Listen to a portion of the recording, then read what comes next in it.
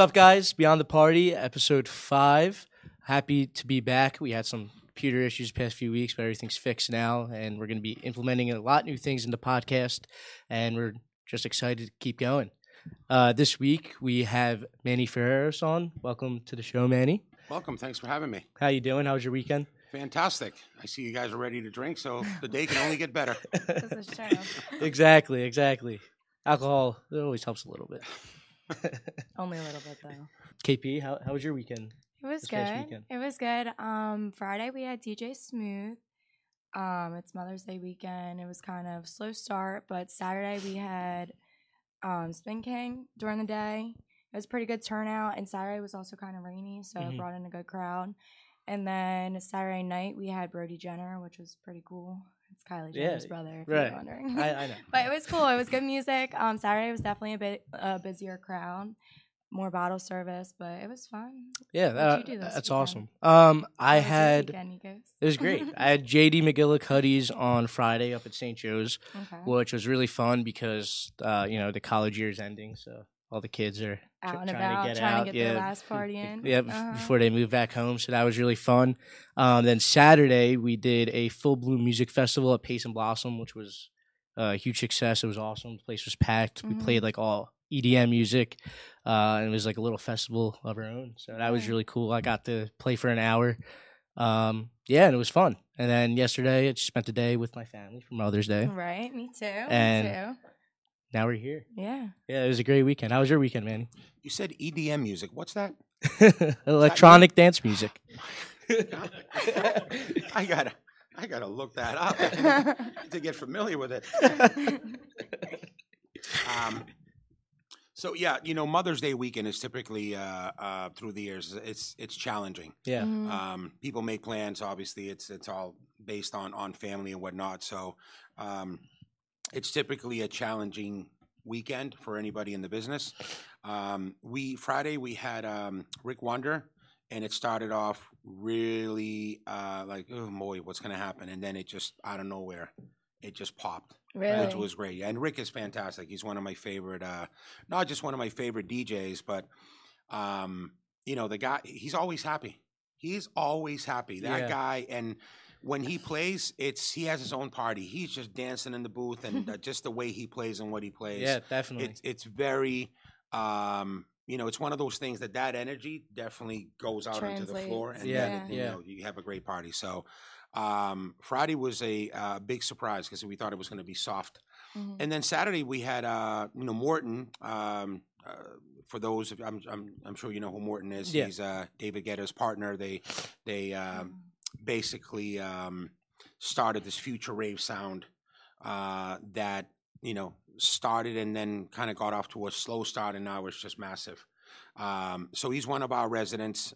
He plays multiple times a year for us, and he was supposed to arrive around 10:30 from Orlando, and he sent me a video. Basically, he's sitting on the plane, and you hear the overhead thing that they're going back to the gate. There's some sort of problem. So, Oh God. Wow. so yeah, the wonderful life of nightclubbing. Yeah. You'll love it. It's nightlife. You'll love it. It's great. It'll be great. But he ended up arriving. He arrived late. Typically, headliners go on at 1 a.m., and he literally arrived to ACY at quarter to 1. Oh, wow. But my friend Neo, who was the opening DJ, he held the room down, and it was just. Again, it just turned out to be. We were going to go with only one floor because it looked like it was going to be slow. And then again, out of nowhere, like, we got to open up both floors. And then we ended up having an incredibly busy night. So sometimes things just work out. Yeah. Great weekend, though. Tell me a little about like your early life. I know Frank mentioned me. You're from Spain, and then you moved to the U.S. Yeah. So I was born in Paris. My mom and dad were living in Paris, and I came along unexpectedly. That's the story that I was told. So me too. So, so I think within a year, my mom and dad ended up moving back to Spain. So I grew up there and then at one point they migrated to the U.S. And I think 5 years after they came to the U.S., they brought my sister and I. and my older brother came with them initially. So I actually came to the U.S. I turned 12 the day I got to the U.S. So it's very different, obviously. And they were living in Boston, so I was in Boston for a long time, and then ended up moving down to the South Jersey area in 2004. When did you start getting into like nightlife, DJing, all that? So I was always a fan of music. My dad had always wanted to be a musician. Never had the opportunity to. So I think that he always wanted one of his kids to eventually, become a musician. So I think it was within like 3 months of me being in the U.S., he bought me a saxophone. Oh, wow. And I started, fooling around with it. He got me classes, and I remember taking classes. I didn't speak English at the time. So I had this teacher, and I swear to you, I think I did Jingle Bells on the saxophone for 9 months. And I was so disgusted that I just didn't even want to see the saxophone. But what I learned was that I could listen to a song and I could figure out how to play it back. I couldn't read music, but if I liked a melody, or if I had the radio on and I would listen to a song, I would pick up the saxophone and I don't know how I did it, but I would figure it out. Like, okay, that sounds good, or that doesn't sound good, and get it to where I could play the song just by ear. Then eventually I had an interest in playing the drums, bought a used drum set it up in the basement, and drove my parents nuts. And then I went to a teen dance. It was like a high school dance. And, there was a hall and there was music. And I had never seen a DJ in my life. So there was a DJ that was playing music. So I wanted to see where the music was coming from. So I came upon where the DJ was set up, and I saw the turntables, and I was like, wow. I looked at them as an instrument. Yeah. So definitely. I was like, okay, well, I have to do that. So I went out, I bought a pair of Newmark turntables and a Radio Shack mixer. And Radio Shack. Yeah. And, I just started to buy vinyl and did a similar thing, just set up in the basement. And I had no idea what beat mixing was. I just knew that it was blending two records together, but I didn't know music theory. I didn't know how music was structured. So I basically spent about a year doing it wrong. Until I got a cassette tape from a DJ that I started to go see on the weekends. It was a Sunday party, and it was 16 plus. Okay. So I could get in there. What? Yeah, it was 16 plus. Yeah. It's not a thing anymore. Yeah, no. So he gave me a tape, and I remember going to a record store, and I gave the owner of the record store the tape, and I said, I want every record on this cassette. I spent $136. It was all freestyle records. Okay. Frank knows what freestyle is. And that's it. And then Stevie B. Yeah, exactly. I know and freestyle. So what happened was that on that tape, the way the DJ was mixing, I could tell by my ear when he was mixing. So that's when it clicked for me. Because when I was mixing, I was just trying to use the pitch control to get the records to be at the same tempo, but I wasn't sure when to mix. And obviously, if you don't know, it's like kind of sneakers in the dryer, right? You got melodies over each other and all that stuff. So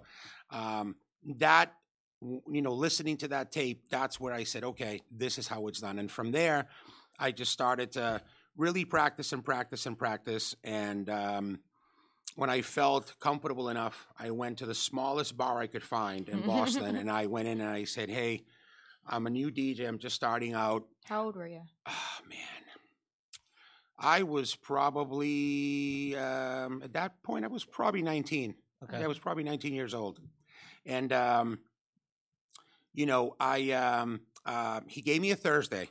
He gave me a Thursday night, and it was a college night. So it was just, I could play, whatever I wanted.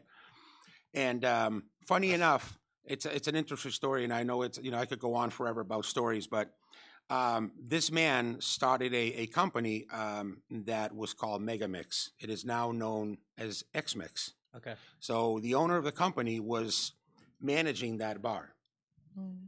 He gave me an opportunity, and I never called out. I was always on time. And within a year, he said, I'm opening this company. Would you like to come and work with me? And I said, sure, because it was right near my house. And the people initially in that company, it was someone that's known as Armand Van Helden. So Armand, nobody knew Armand then. Armand was just no different than me.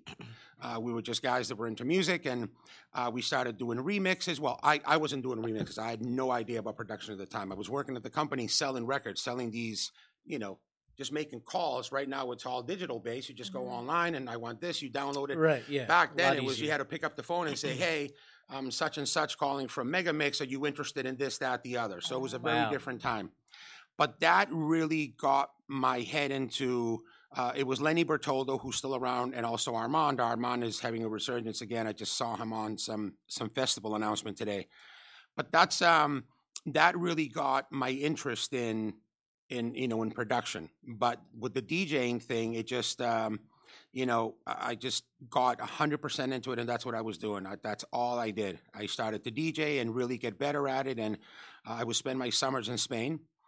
And I would come back with all kinds of imports and European music that was not released in the U.S. Mm-hmm. And Boston, because of the universities, it has a lot of kids from all over the world, from South America, from the Far East, from Spain, France, everywhere. So I was bringing back music that that those kids were just listening to in the islands. If they were in Ibiza for the summer or Saint-Tropez or Mykonos, they were listening to that stuff. Mm-hmm. Now they come back to school in Boston, and here's some guy playing the music they just heard. So that really made my career took off. And I was very fortunate. I had some really good residencies. I was at the Roxy, and then I went to Avalon, which is now the House of Blues. But those were like massive clubs that I just had a lot of, I had a great time. Obviously for me, DJing was just, it was such a high for me, to be able to play music that I loved.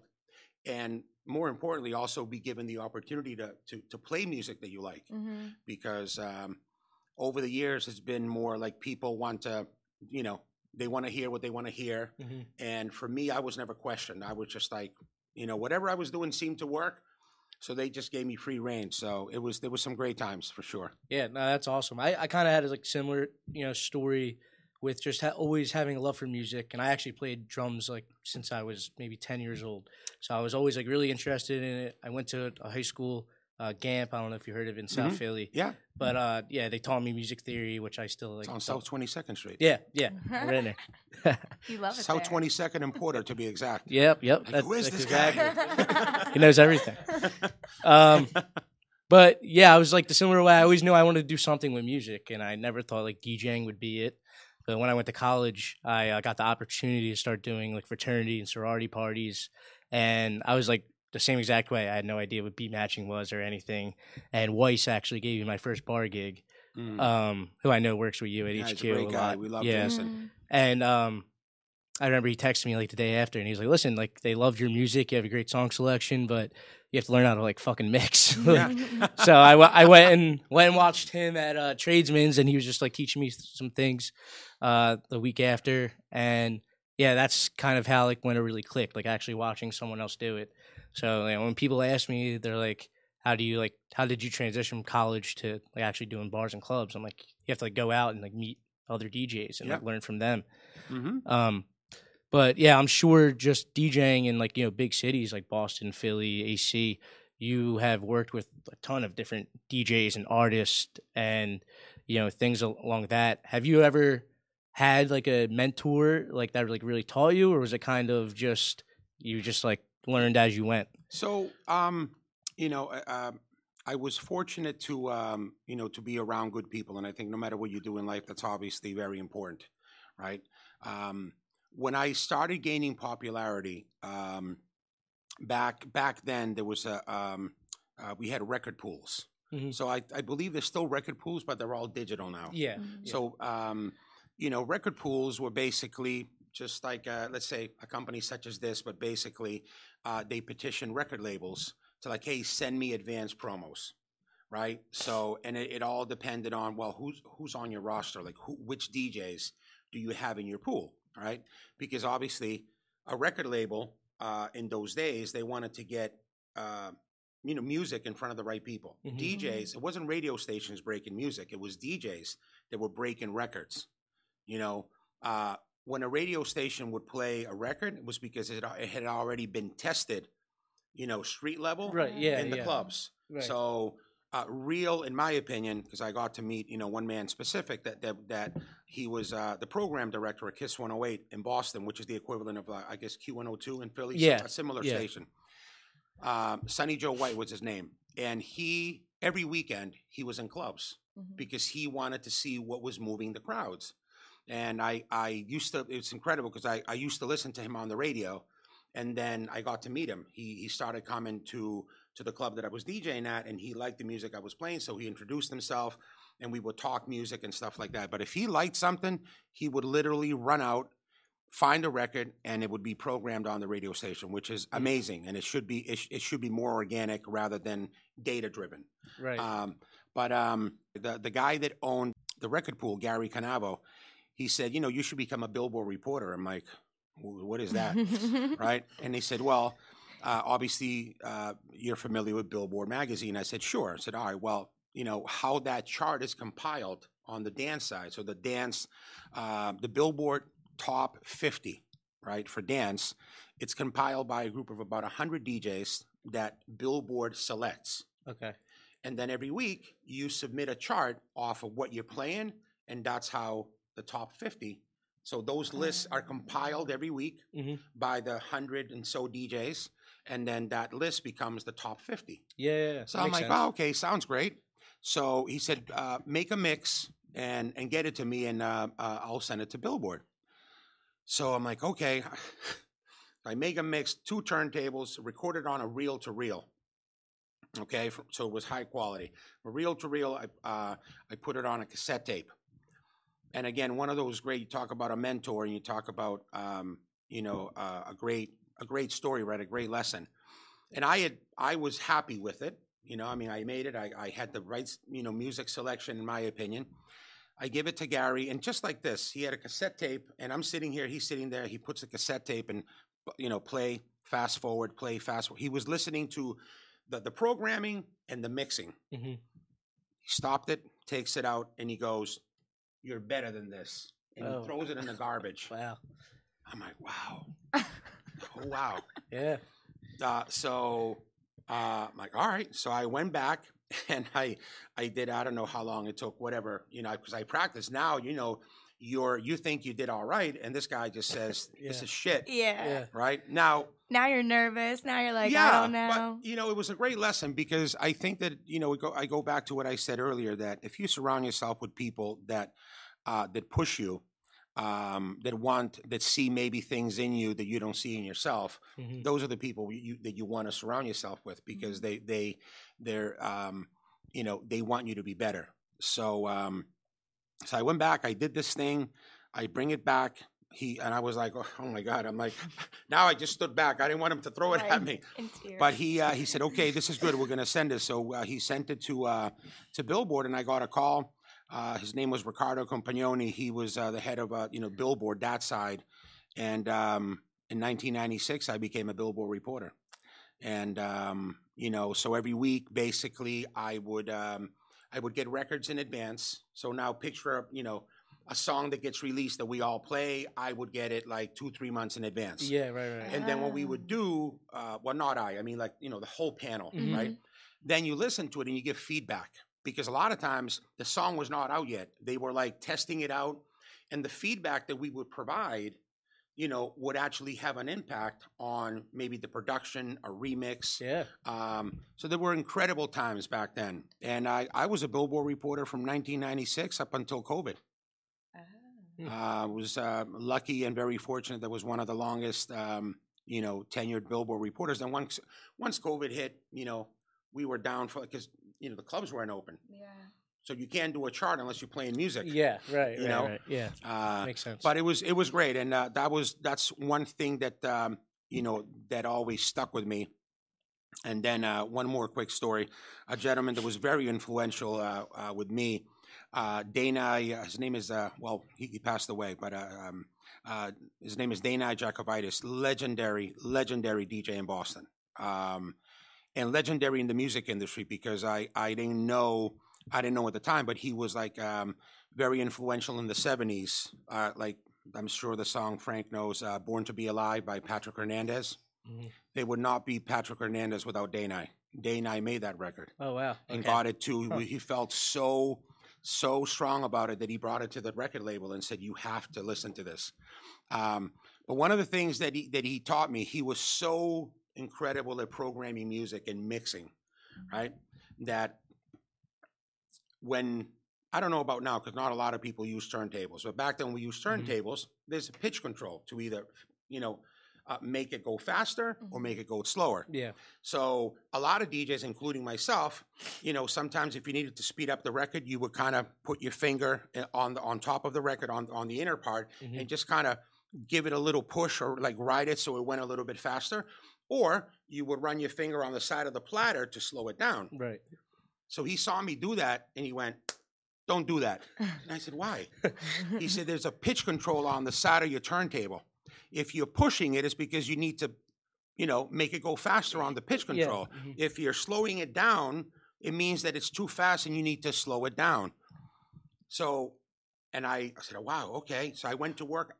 To this day, when I play a record, you never see me touch the platter. Because that's what the pitch is for, even on a CDJ. Yeah. I put a song, you chase the beat, you get it to where you want to be, you cue it again, you hit play, and you just go. You never see me do this. Right. So that was a great thing that I took away with me. And I can't imagine those guys in the 70s, they didn't have pitch control. They were all belt-driven turntables. So you had to be really talented back then. Yeah, definitely. Yeah, it definitely was a lot harder to become a DJ back then, I feel like, than now. It's a lot easier to buy a board and you have your laptop in front of you with a million songs and you kind of can just go. Listen, it's not only now DJs are like the new rock stars, right? Yeah. They're center stage, right? They're playing in front of tens of thousands of people. Back then, DJs were DJing from a coat check room. It was like the DJ was not respected. The DJ was just somewhere in a corner. Now it's incredible to see how far the culture has come. To go from DJs that used to have lug around milk crates full of records before record boxes. Now you bring a laptop and you have 100,000 songs in your hard drive. Yeah. Back then, you basically carried either two milk crates, and you either had the song or you didn't. Yeah, that's it. Yeah, there was no searching. Right. Let me search for a song. You search for vinyl, and then CD came around, obviously, which was great. And then I was the laptop thing. Obviously, was great in the sense that you had everything at your fingertips, right? But it was just never. For me personally, it was just never my thing. I'm still a guy that likes to DJ and touch and feel. But you have to embrace technology because if you don't, then you're lost. Right. And somebody else comes in and you're done. So, but it's been incredible to see the change over the years. Yeah, and I know you mentioned like DJs, they're rock stars now. I feel like back then it wasn't so like needed that DJs have to also tap into producing. I think now I feel like every DJ, big time DJ you see that's getting headliner gigs, it's because they produced a song and their song blew up. And I know you got into producing a little bit, or maybe a lot of it. So I will learn now. I dabbled. But what type of music did you start producing, and what age did you start producing at? So it's similar to DJing, right? It's you want to. I had a passion for it, but the toughest thing in anything you do in life is getting started, right? Because what happens when you don't know about something, you're intimidated, and you kind of almost you want to do it, but then you start overthinking it, and then you're like, oh man, I'm never going to learn that. It's going to be too much. So your worst enemy is your mind, right? It's your thoughts, because you can either use them to motivate you or use them to hold you back from doing something great. Yeah. So I knew that music lived inside of me. I knew it, and I knew because ever since I was little, I loved melodies. I loved sound. And it doesn't, I'm not a guy, I only do this or I only like this. Music is universal, and it's just, how do I say it? Infinite, right? I could give you the same 20 records right, that I have, and I bet you that we will play them differently. Yeah, you definitely. could give me the same sound libraries and the same equipment, and I would do something different with the same tools, like being a chef. Give me the same ingredients, I'm going to do something that's different from yours, although we have the same, the same product. So for me, the DJing thing just kind of, I had that yearning for producing because I was playing music that spoke to me. And it also spoke to thousands of people because I would play in front of them every weekend and I would just see the impact. I'm like, man, that's so powerful. So I said, I have to learn. I have to. But again, where do you start? And then you go out and you buy stuff and it's all, I'm a visual learner. I'm not a guy that cracks open a book and that's not me, right? That's not how I do things or how I learn. To me, it's let me see you do it and then I'll do it. So it was funny because I forget what year. It might have been 1999 or 2000. I got booked to play with Paul Oakenfold at Hammerstein Ballroom in New York City. Massive space. And so I go down there. It's Thanksgiving Eve, I think. And I'm playing, and Paul was delayed. So the promoter said, hey, man, keep playing. I'm like, well, I'm kind of running out of opening stuff. Right, yeah. I'm either going to hammer this room or I'm going to start playing doubles. So he said, do what you got to do. I'm like, okay. And I'm playing, and then I feel somebody like tugging at my leg. And I look down because I was on like some sort of stage, and there's this lady, and said, "Can I come up?" I said, sure. So she comes up and she said, "My name is Jan Johnston." I said, "Oh my God!" I'm saying Jan Johnston. So Jan Johnston was in that era. She was from the UK. Well, she's from the UK. She lives in Spain now, but great singer songwriter, and she was doing. She was like the voice for like the Paul Oakenfolds, the BTs at the time, the Paul Van Dykes, which were like the gods of dance music at that time. So I'm like, I didn't believe her at first, right? And I said, not sold. So I said, I know your music, but I mean, I said, no, it's me, really. It's me. I said, all right, sing me a song. And I'm like, oh my God, it's Jan Johnston. Yeah. So she hung out in the booth. She really loved my set. Then Paul eventually shows up. So she goes, can you come backstage? I go backstage. And she's like, wow, this really is Jan Johnston. And I also got to meet Jana back there, which is another story or a song I did for her. But anyway, she asked me, do you produce? And I said, well, I don't, but I'm in the, I found somebody that is an actual sound engineer, and I'm in the middle of doing stuff with him. Anyway, finished the gig. We traded numbers. She calls me a week later. She comes to Boston. She stayed in my house for 3 months, and we just went in. Because the thing with me, when I walked into a studio, it's overwhelming because back then it was just racks of equipment, keyboards, knobs. It was like, it's like you're getting ready to launch a rocket. And I'm like, where do I start? Yeah. But my ear and in my head, I knew what I wanted to hear. So I met this guy, Gene Simmons, great, still friends to this day. And I'm sorry, not Gene Simmons, Gene Williams, sorry. Yeah, I was like, Gene Simmons. But I also met Gene Simmons. That's so cool. But that's a story for later. Okay. What I could do is I could describe sounds, or I could start, on a keyboard. I could go through like the library, and I would like, this is the sound. And then I would hum what I wanted to hear. And then we would make it, right? And that's how. And then I was like, I'm in, because I was just, it was very, very addictive, because you're creating something from nothing, right? And it's so cool for me, it was just incredibly cool. So we ended up doing a record with her, a whole entire record that was supposed to come out on Perfecto, which was Paul Oakenfold's record label. And unfortunately, at that time was when Napster. Are you familiar with Napster? Yeah.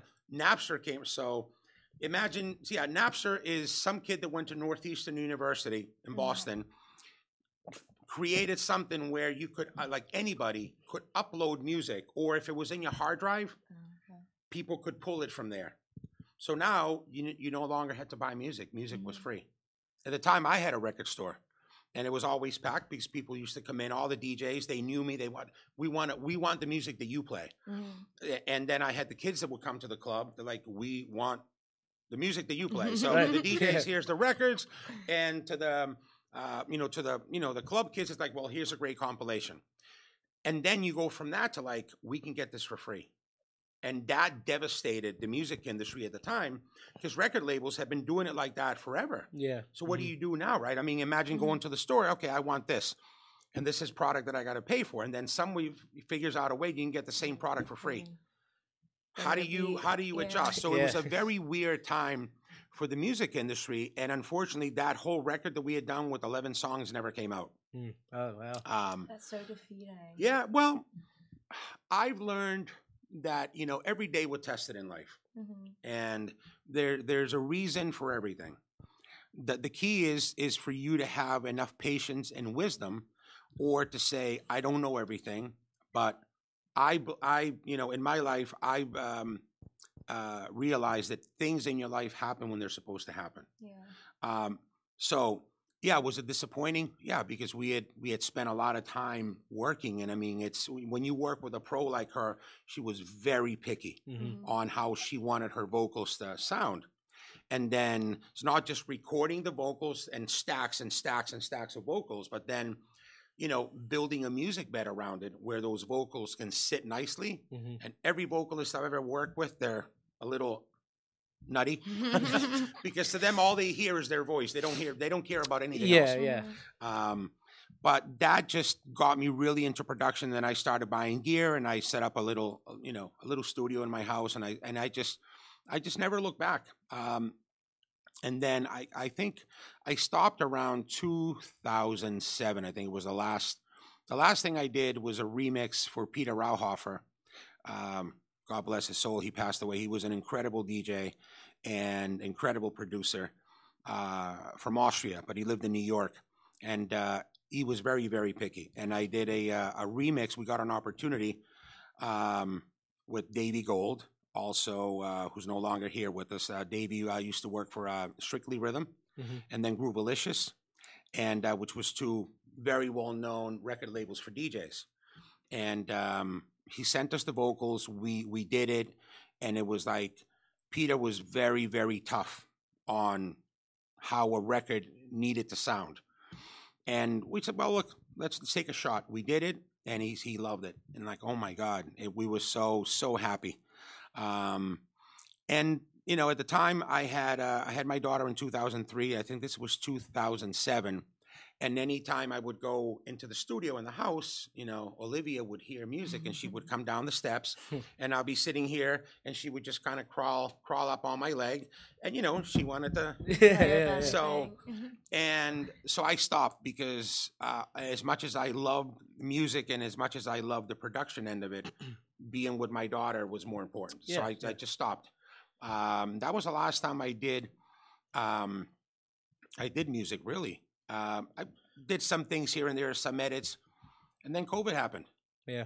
And I'm sitting there, I'm like, and I upgraded all my stuff, and it was like starting over again because the technology changed so much. Probably, right? And yeah, I mean, it was so exciting because to be able to produce again, it's just, for me, it's very just personally rewarding. Yeah. Because you're creating something where, I mean, you have all the tools, but what are you doing? And it just, I started doing stuff again. And you know what? I became, over the years, I became friends with Paul Oakenfold. And I said, for shits and giggles, let me just send him this. And I sent it to him, and he said, wow, I really like this one. And I was shocked because I just said, hey, I'm kind of fooling around again. Maybe one of these will fit into one of your sets. Yeah. Not thinking that, hey, I like this. What are you doing with it? I want to sign it to Perfecto. So imagine Paul Oakenfold was, in my opinion, he was the pioneer of dance music. There would not be a Tiesto. There would not be an Armin van Buuren, a Paul van Dyk without Paul Oakenfold. Paul Oakenfold in 1991 was touring with U2. Okay. The opening act for U2. Wow. A DJ with two turntables. Yeah, yeah. And one of the first CDs he did, it was in Wembley Stadium, 120,000 people. And there's That's Paul insane. Oakenfold with 2 turntables Yeah. and just That's a insane. massive crowd That's crazy. and opening for U2. So he was someone that I always looked up to. I loved his productions, and I got to meet him. I booked him in Boston. He came, and I was just like starstruck. Yeah. You know. Yeah. And one of the things that I learned from him it was the first time ever back when I was DJing at Avalon. Picture 2,000 people in a room just dancing, right? No phones. Nobody had phones. So people dancing. When Paul Oakenfold came, it was the first time that the entire club was facing the DJ. Like if you were like a concert. band. Yeah. Yeah. Yeah. Everybody there was, look, I'm getting goosebumps. Like I never forgot it. Here's Paul Oakenfold DJing, and everybody's looking at this guy. Yeah. And I remember that 2 things that he would, like, randomly, he would point at somebody in the crowd, like just random, and I'm like, oh my God. Yeah. People go nuts. Like, he just pointed at me. Oh, and then I remember at the end of a show, people would bring either like a T-shirt, like a Perfecto T-shirt they bought, or like a record of his or a CD. And no matter what, he signed everybody's stuff. That's awesome. That's really cool. When, like he said, we're done? Okay. Then he would go back to his hotel. So I was a fan of his because of the music that he was doing that I found was very profound. But then seeing him in action as a professional, he wasn't the best mixer. But he just knew. You said something earlier about when you were doing your college stuff and then you went into a club. We can talk about it later if you want. So he wasn't the smoothest mixer, but man, he knew when to drop a song that would just make the place go nuts, which in my opinion is more important. Knowing when to play the right song at the right time is more important than being smooth, mixing. Definitely. Yeah. Most of the time, the people that are just there drinking and dancing, they just want to hear music that they like and want to, that enjoy listening to. They want to dance, and if you're not playing songs that they like, you could be the best mixer in the world. It doesn't matter. 1,000,000%. Yeah. Being a DJ, in my opinion, it's people are paying to go in and have a good time. And I always used to say, the day people are lined up outside a venue with $50 in their hands to listen to me, then I can educate.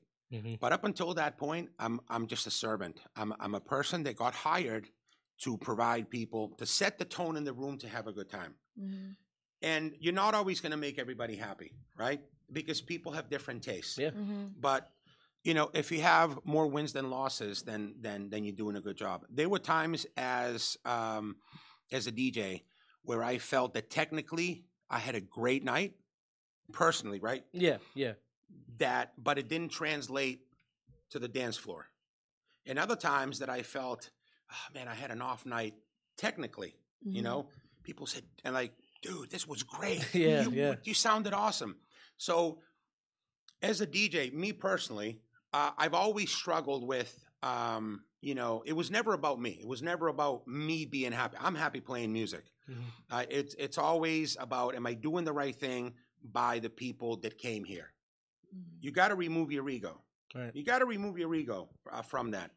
And I've seen a lot of people get caught up in that because all of a sudden you are center stage. You're right there and everybody's looking at you. Yeah. You can never believe your own bullshit. Right? The minute you start believing your own bullshit, you need better friends that are going to say, knock it off. Right. So, but that's true, right? If people really care about you, they're going to give you a pat in the back when you say, man, that was great. They're also going to, pull you by your ear and say, what are you doing? Yeah.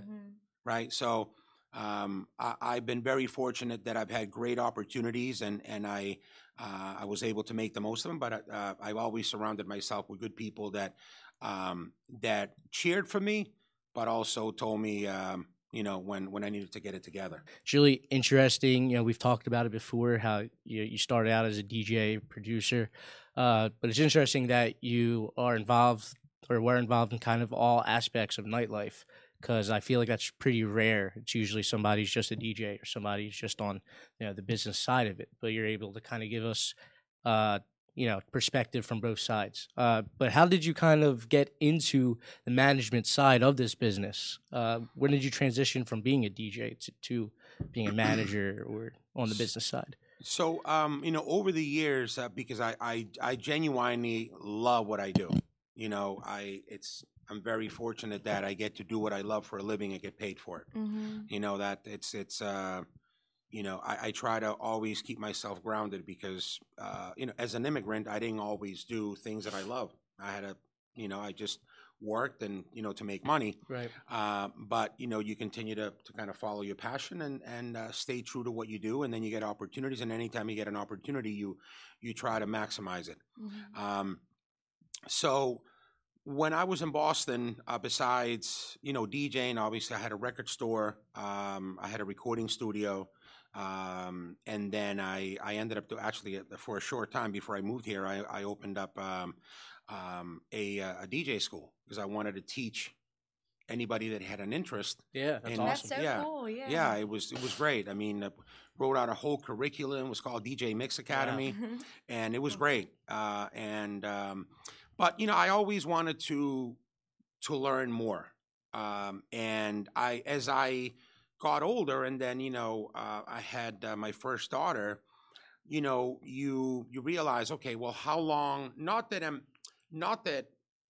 I look. I mean, I could DJ today. I mean, this Saturday when I knew that Morton was arriving late, I just told the opener. I said, listen, you go on later. I just played because I love playing. But so it's not that I wanted to stop DJing. It's just that you have to think, okay, your life, it has different phases, I guess, right?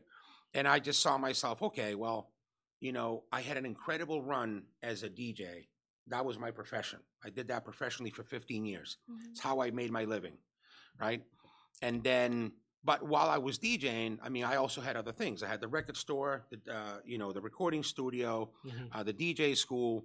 I was booking talent. I was learning marketing, how to market these shows, how to roll them out, how to go on an on sale, how to scale tickets, all that stuff. And then in 2004, 2003, Olivia was born. That was my first daughter. Their mom was from South Philly. Oh, okay. So it was important to us, although in Boston, we loved the city and we had great friends. All my family had moved back to Spain, so I was there by myself. Okay. So we felt strongly that we wanted to raise our children around other siblings. Moved down here, and it was my first opportunity to all right, well, what do you do now? Do you go to work for someone else?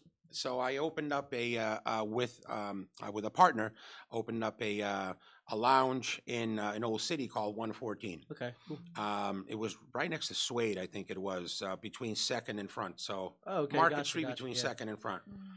And because I had developed such great relationships with a lot of DJs that I was booking in Boston, I told them, hey, I got a little spot in Philly. It's not Avalon. It's not 2,000 people, but it's a 200-person capacity lounge, very intimate. And they were like, we're in. So I started bringing in these guys that really didn't belong in that room because they were big room DJs, but because of how I, the relationship that we had, forged, it was like, you're in, we're in.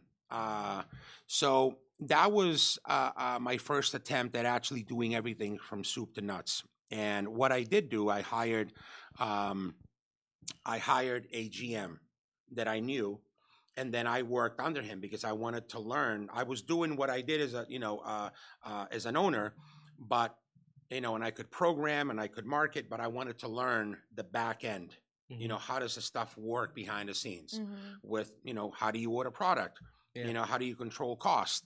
How do you do these things that are very, very important? Because ultimately that's the money. Right. The front part is the marketing, but ultimately you do the marketing so it can be successful. So I learned that, and for about 4 years, and then in 2008 I got an opportunity to go to Atlantic City, and I got my first gig at a casino. We ended up selling the business, and I got an opportunity to work at Showboat. And in Atlantic City, and I was the operations manager for the casino. And one of the things that I was involved in was Foundation Room, and which was part of the House of Blues. So they had the big concert venue, they had Foundation Room, and they had Worship, which was a nightclub that struggled I think, because of the layout and whatnot. That's where actually I met Frank. Oh, really? So, Oh, okay. Yeah, how I met Frank, it was literally, I think it was a few days before Christmas, 2008, I think. And the boss goes, we have a problem. Whoever was supposed to do New Year's Eve at, whatchamacallit, at worship, backed out. And we were having lunch, and he was stressing out. And I said, I can put it together. I'm like, what do you mean? I'm like, I can put it together. Literally within an hour, I put this whole thing together. And, we ended up doing, I think, like 600 people. And they were like, can you do this more often? Yeah, Like, right? yeah. Because, I mean, ultimately, that's what I do, right? That's where I'm comfortable. That's the business that I know. The operational side was great in the sense that it was teaching me how to really run a large department with, a couple of hundred employees, right? That are all, part of what makes a casino work. Yeah. But so it was great that I was learning that. But this other stuff on the side, I could do that with my eyes closed. And so okay, well, you got to do more. Anyway, within 4 months, they sent me from Showboat to the pool at Harris because it was a sister property at the time. It was Caesars, Bally's, Showboat, and Harris. They were all owned by Caesars Entertainment. So I went there, and April 2009. Okay. And just took over the pool. Frank was there. I think he was just supplying DJs at the time. And then I liked Frank right away. We spoke the same language, and I got him more involved. And the rest is history, as they say on that. But I mean, for me on the operational side, it was learning all the other aspects. It was, learning the business side of it. And then when you combine all of that, right? Because the thing is, a lot of people that do standalone nightclubs, it's very difficult for them to work in a corporate setting because they're used to doing things a certain way, and they don't check with anybody else. In a casino, there's compliance. Right. Yeah. There are all these things that you have to do, and there's a way of doing them. So that was incredibly advantageous to me because I knew how to speak to a street level promoter and I knew how to speak to a CEO and everyone in between. You have to know your audience. You have to know who you're talking to. Typically, people in the casino industry, when you're sitting in a setting like this talking about business, it's all about bottom line, return on investment. If I give you this, how much money are you making me back? Right? What kind of impact is this going to have on the property? So you have to speak their language. If I'm speaking to a DJ, I know exactly the lingo. I know exactly what. Yeah. Just like if I'm speaking to a street level promoter, right, that's hustling to try to make an event happen, and then you're speaking to a chief marketing officer, both trying to do the same thing, very different conversation.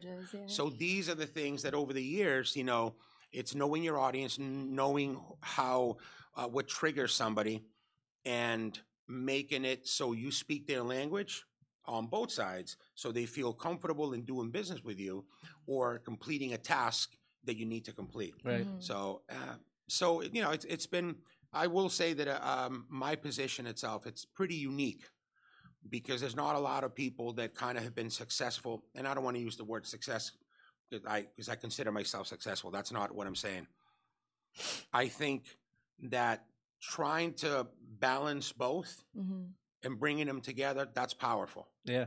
Because knowing how to talk to the people on the left and how to talk to people on the right and making everybody come together, that they don't teach at school. Yeah. I'm telling you, definitely. They don't. Yeah. They don't. Told us about, your past, how you started in nightlife and kind of like where it led you to be now. For somebody that's never been to HQ in AC, how would you explain it to somebody, and how does it differentiate from other clubs that people may have been to? So obviously, I'm partial because I work there, but I've always had the good fortune. Also had the good fortune to work at the pool at Harris for years.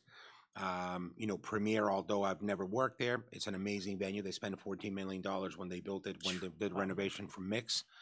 So I think every room has its own thing, right? I think what's special about HQ, the nightclub, is that it's not your typical club. First of all, it's got its own tower at Ocean, and it's not ground level. Mm-hmm. It's up. It's elevated. It's on the third and fourth floor, but there's probably like another 5 or 6 floors from the ground. So, and it's not your typical rectangle or square. It's like a kidney shaped sort of venue, but it's glass. So the nightclub is all glass. Yeah. And you're looking at the ocean. So you're looking at the Atlantic Ocean, which is similar to the pool. When you walk into the pool, it's like, oh my God, it's like the Disney effect. It's a glass dome. It's a 90-foot glass dome with palm trees and a massive pool, and it's always 82 degrees. Yeah. That's very unique, right? That's not your typical nightclub. And, that's one thing that I think Harris and the pool have capitalized on over the years, that it's not your typical dark nightclub, right? Yeah, it's right? different. So I think one of the many ingredients that makes HQ special, ultimately the people make it special.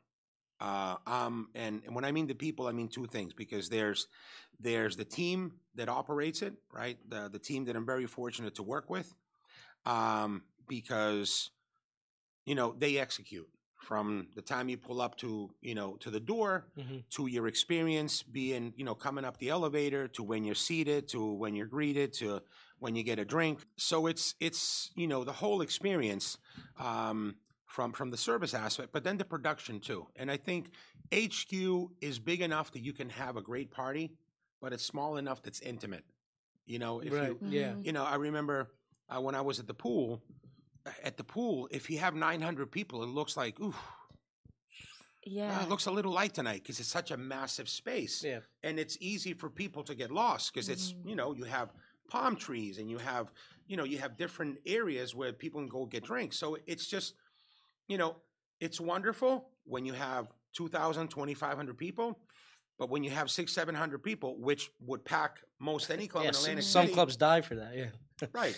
So I'm very real when people make comments about, different clubs. I take everything with a grain of salt. One, because I know the rooms and I know the market, and I know this is a brutal business. It's hyper competitive. But I think, when I look at HQ, I think that the club itself is unique. It's, what club is made out of glass, that has glass windows looking at an ocean? Probably not that many of them. Yeah. It's elevated. It's not ground level. We do, I think that the experience itself, from the DJs to the production, like the big LED screen to all the special effects and how everything is coordinated, I think that does separates us from a lot of the competition in Atlantic City. Not that they don't have those bells and whistles, but I think it's the team itself. We have a team that was handpicked, that understands the culture, that understands the task, and everybody takes pride in it. And if you do that in any business, you get everybody to believe in what you're doing, you're unstoppable. Yeah, that's awesome. Yeah, I haven't been in a nightclub, but it does look like you haven't been to HQ? Fun. No, not the nightclub. I've been to the day club when Steve Aoki was there. Should we take him? Should we show him a night? You guys should. Yes, definitely. Next time I have a night off, 100%. But I've been to the day club, and that's just a whole different experience in itself. Yeah. When Steve Aoki was there. That's a monster, man. Absolutely insane. Yeah. When that nightclub and the beach club, it hits a certain point that it just roars. It takes on its own life. Yeah. And all you can do is just kind of step back and just kind of watch it. And I've done that many times, where you just like a lot of how I get my personal satisfaction from being in the business, it's things like that. It's things that you work, a lot of times I'm walking down the, in the back, down the hallway or whatever, in the back of the house, and I'll get somebody to say, man, I wish I had your job. and it's because they don't see what goes on behind the scenes. All they see is just a packed club, music, liquor, girls, a good time, Good right? vibe, yeah. But they don't understand that that's actually the easy part. Right. That's just operational. That's just people doing their job, right? That's execution. The real work happens behind the scenes, so that happens. And sometimes you can make all of this stuff happen back here to put it here, but if you don't have the right team out here, it doesn't happen, or it happens, but it's not as successful. Right. So, there's a lot of, to me, I work every day. My phone is always on. Doesn't matter whether I'm on vacation. I mean, I've gone overseas where you won't get an out of office from me because this is what I do. Obviously there's times where like, okay, I'm not picking up the phone. But if you have that mindset, I think that's how you become successful. And I've also learned that for me personally, growth only happens when you push yourself outside of your comfort zone. Because you get complacent. You show up, you do the same thing every day, and it's like, okay, then you're not challenging yourself. Yeah, right. But when somebody gives you a shove and pushes you out of your lane, to do something different, again, I go back to what I used to say, surround yourself with people that challenge you. Surround yourself with friends that will call you out on BS and also give you a pat in the back. Those are the people you need around you no matter what you do, no matter what business, because it's going to keep you sharp. For me, I don't feel any different than when I was 18 mentally. Yeah. I'm just like, this is what I love. This is what I do. This is what I was born for. And I think that if you have that mentality, then you overcome challenges. If you think that something's going to be a problem, it'll become a problem. Yeah. Trust me. So. Yeah, that makes sense. And yeah, you definitely, obviously, you started in Boston and you went to Philly, AC. I'm sure you have a million stories to tell. But I've been asking everybody that we've had on, what is the most like unusual, weirdest gig or just like nightlife experience that you've encountered, if you can name one? Oh boy. I can't say that. Look, there's always different things that happen. I mean, I one of the reasons why I never really liked, I was always wary of using a laptop to DJ because it's electronic, right? I mean, like a turntable, the Technics 1200s, you could buy it brand new, turn it on, beat it up for 30 years, and it's going to continue to work. Things have become more technologically advanced, so we rely on technology. I went to do a gig in Philly. And I brought my laptop, set it up, tested everything, and I was the headliner. And everything worked. When I went back to when it was my turn, my computer died. My computer was just, the screen was black. So that was it's a nightmare. It just... What'd you do? Well, you drop 10 and punt. Obviously the guy that was opening for me, he had his computer. And he was gracious enough to let me use his computer, but it was just that was a tough one. Over the years, you always have different things. I mean, I think it was 2019. We had at the Beach Club, we had Oscar G playing, and party was rocking. All of a sudden, like, you just see this black cloud, right, that came up. It looked like the Death Star, right? It just kind of came up from where, down the shore. And once it caught up to, we were at the beach, it just, stopped. And it just let loose. Oh, my God. It just let loose. And it was almost like a mini hurricane. Because, so people, obviously, we got to tell to people, get out of the water, because if it starts lightning, yeah. And people are having a great time. They're drinking, partying. But when the wind kicked in and you have furniture being basically toppled over, Mike. So imagine everybody, you're running an operation. People have their alcohol at the tables. They have food, open checks, right? And people are scattering, right? So now everybody ran into the casino and just instantly lined up in front of the nightclub, right? Because they were thinking, okay, we're going inside. So we try to salvage as much as we could. Now imagine the nightclub is not as big as the beach club, okay? So you have a ton of people that are outside trying to get into the club. The club is not set up until nighttime. Yeah. That was probably one of the most challenging days professionally, because you have to hold your composure. You have to, I mean, everybody's looking at me. What do we do? Right? So first is safety. Make sure everybody's safe, staff inside. We announce on the microphone inside, get indoors, right? And then obviously we had to try to take whatever we could salvage. So if you guys that come in, you had a table and you have 4 bottles at your table, we try to bring those bottles in to set you up inside. It was incredibly challenging because there was more people that we could fit inside the nightclub. But in my opinion, look, what we did is we made it right. We just, whoever came in, we set them up. If their bottles had fallen because of the wind or whatever, we gave them new bottles. And we salvaged something that could have been really bad. Because if we hadn't opened the nightclub, but again, I go back to saying that you have to have the right team, because the team sprung into action and it was like, we got to do it. Just get it done, and we'll figure it out later.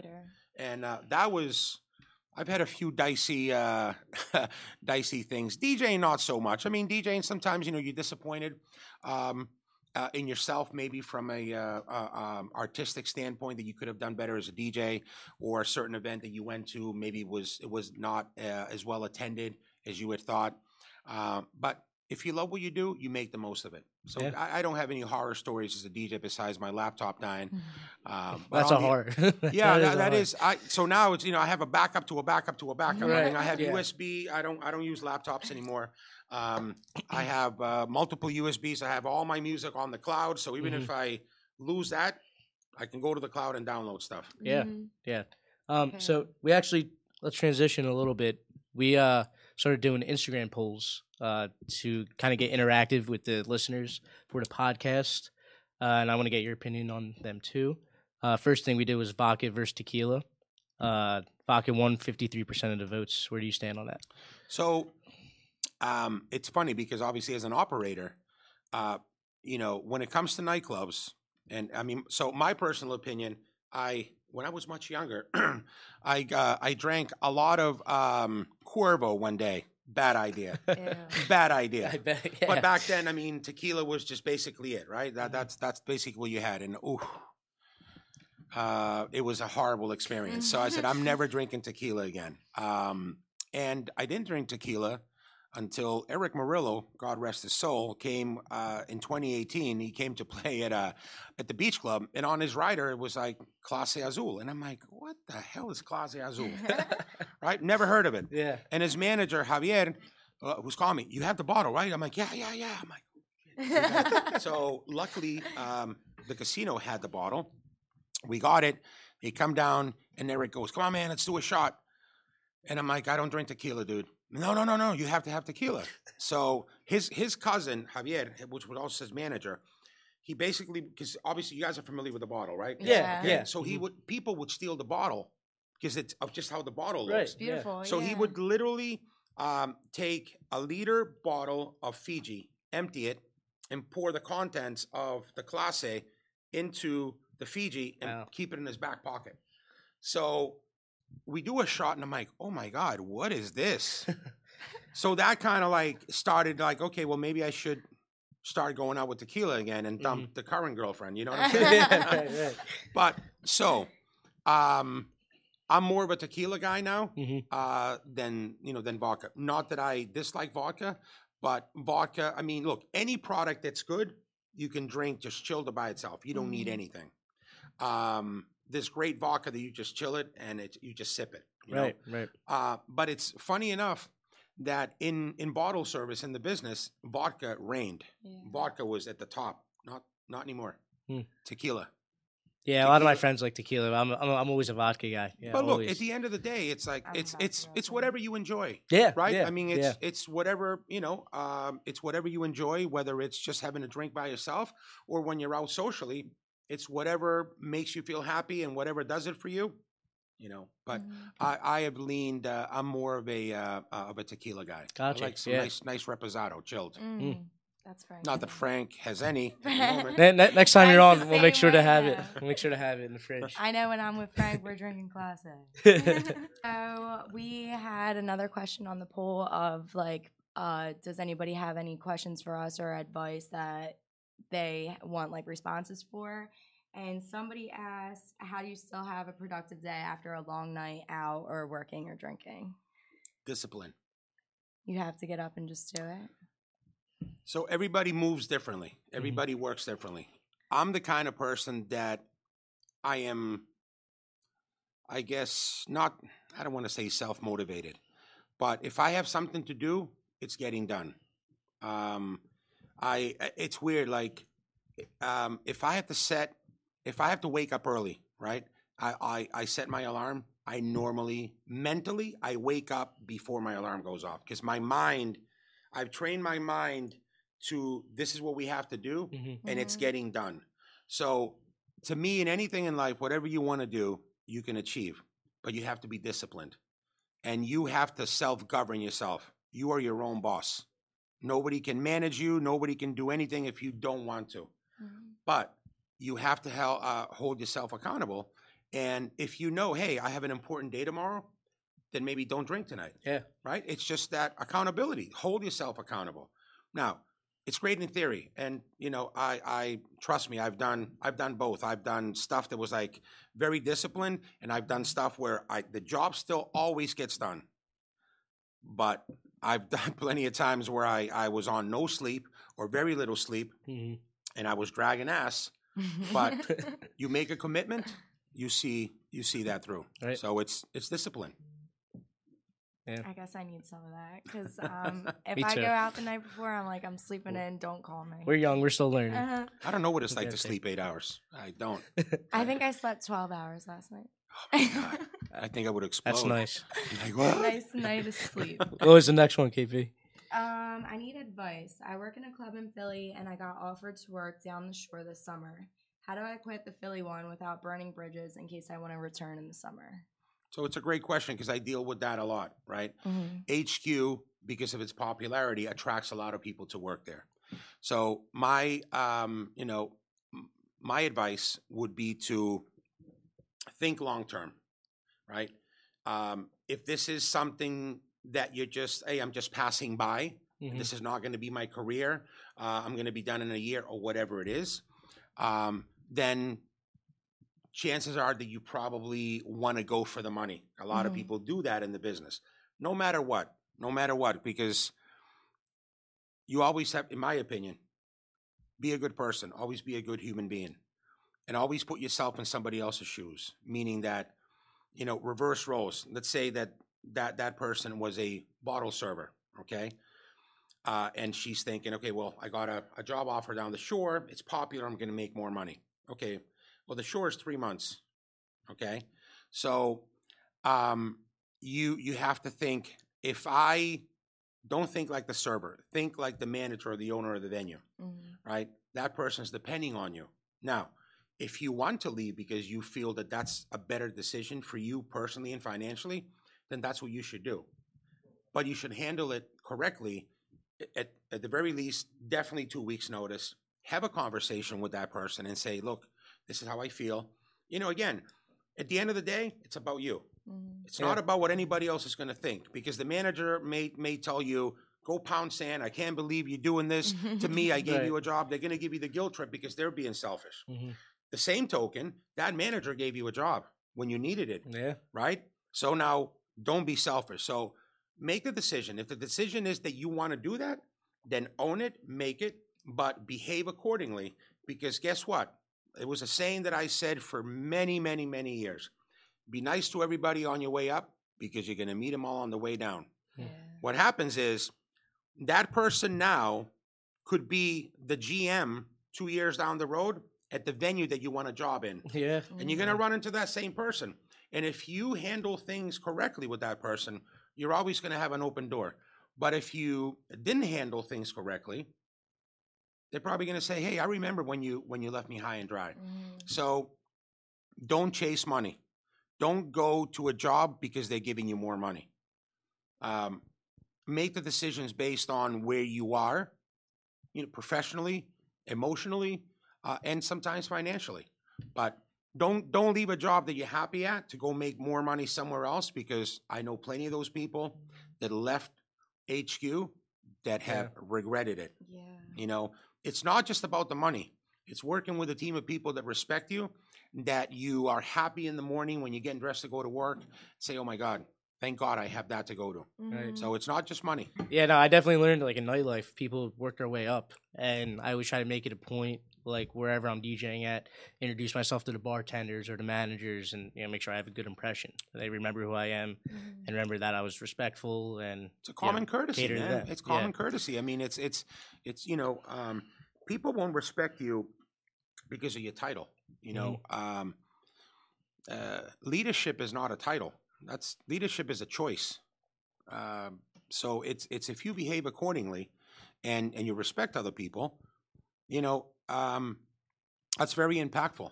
I anytime anybody pays me a compliment at a meeting or somewhere in the building or outside of the building about HQ, I accept it graciously. But that's a compliment that's paid to my team, because everything that we've been able to accomplish to this day, it's not because I'm a better operator, I'm smarter than anybody else, just because I lead a certain way that impacts and attracts people to come and work together. And the people that don't, I coach them out, because I don't want negative people around me. I want people that are dedicated, hardworking, that want to be successful, that take pride in what they do and want to be the best at it. Right. And then we feed off of each other. Because let me tell you, during the summer when we're going back to back and there's like 2 hours in between, if you know that you have 50 other people doing it with you, it gets a lot easier to do, because we're all dragging, but we're all holding each other up. In a positive mood. That's it. And it's like, to me, it's like anybody that's worked with me or that knows me. I mean, this is who I am. I'm always joking around. I'm always, try to have fun. And there's a lot of serious things that also pertain to my job, but it's how you approach it. It's what I said earlier. If you think it's going to be a problem, it'll turn into a problem. Mm-hmm. But we've been able to kind of forge a really good, solid team that all have the same goal. Yeah, they want to be successful, but wouldn't it be great if you can work someplace that you're valued, respected, you have fun, and you make money? Right. Man, that's the lottery right there. Yeah. That's the lottery. And speaking of the summer, I know we're quickly entering summer. Do you guys have any exciting announcements or events coming up? I was thinking of starting to book some talent right after this. See if I can fill the summer. My schedule's open. So, we started to work on summer 2023, summer 2022. Right. One of the luxuries that I shouldn't say luxuries. Ocean is one property. Right, it's a standalone property. It's not MGM. It's not Hard Rock that own multitude of properties and have assets everywhere. We're one property, so I treat the venues that I manage like they're my own business. I can't lose money, right? Because or else I wouldn't be in business. Mm-hmm. And so I understand that a lot of these big operators, these conglomerates, they have a lot of money. So, for us, it's how do we get there first? How do we do a better job than everybody else? For us, besides profitability, at the top sits hospitality. For me personally, as an operator, because if you don't nail the hospitality, and what I mean by that, if you don't treat your guests right, then forget the money. The money won't be there. So I focus and I train the staff to focus on service. If you focus on service and if you focus on servicing that guest that made a choice to come to your venue rather than mine, right?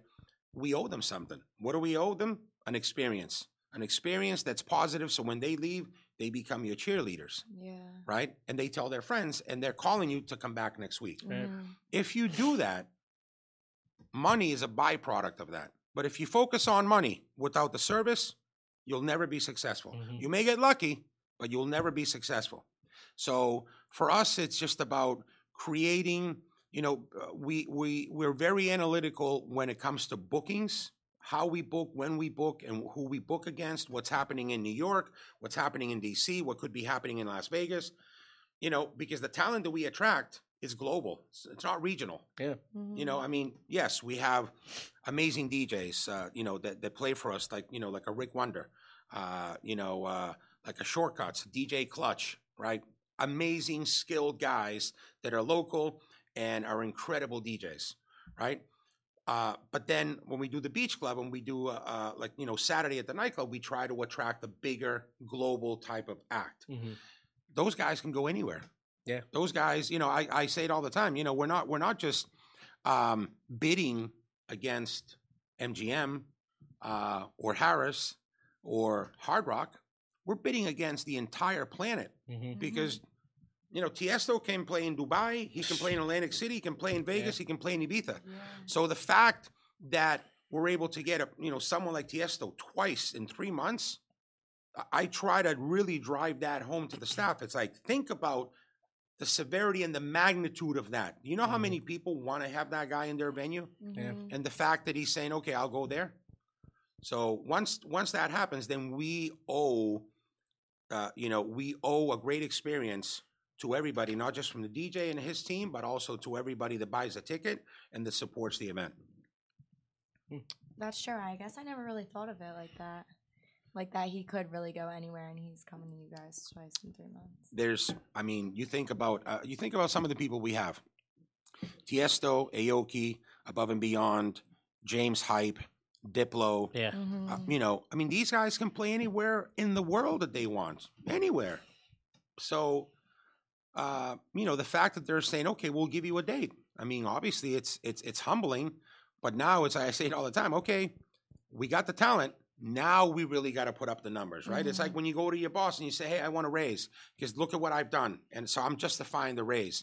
And when somebody gives you a raise, typically with that comes more responsibility, right? Yeah. So it's not just this, oh, great, I'm getting the same money. I'm getting more money to do the same thing. Mm-hmm.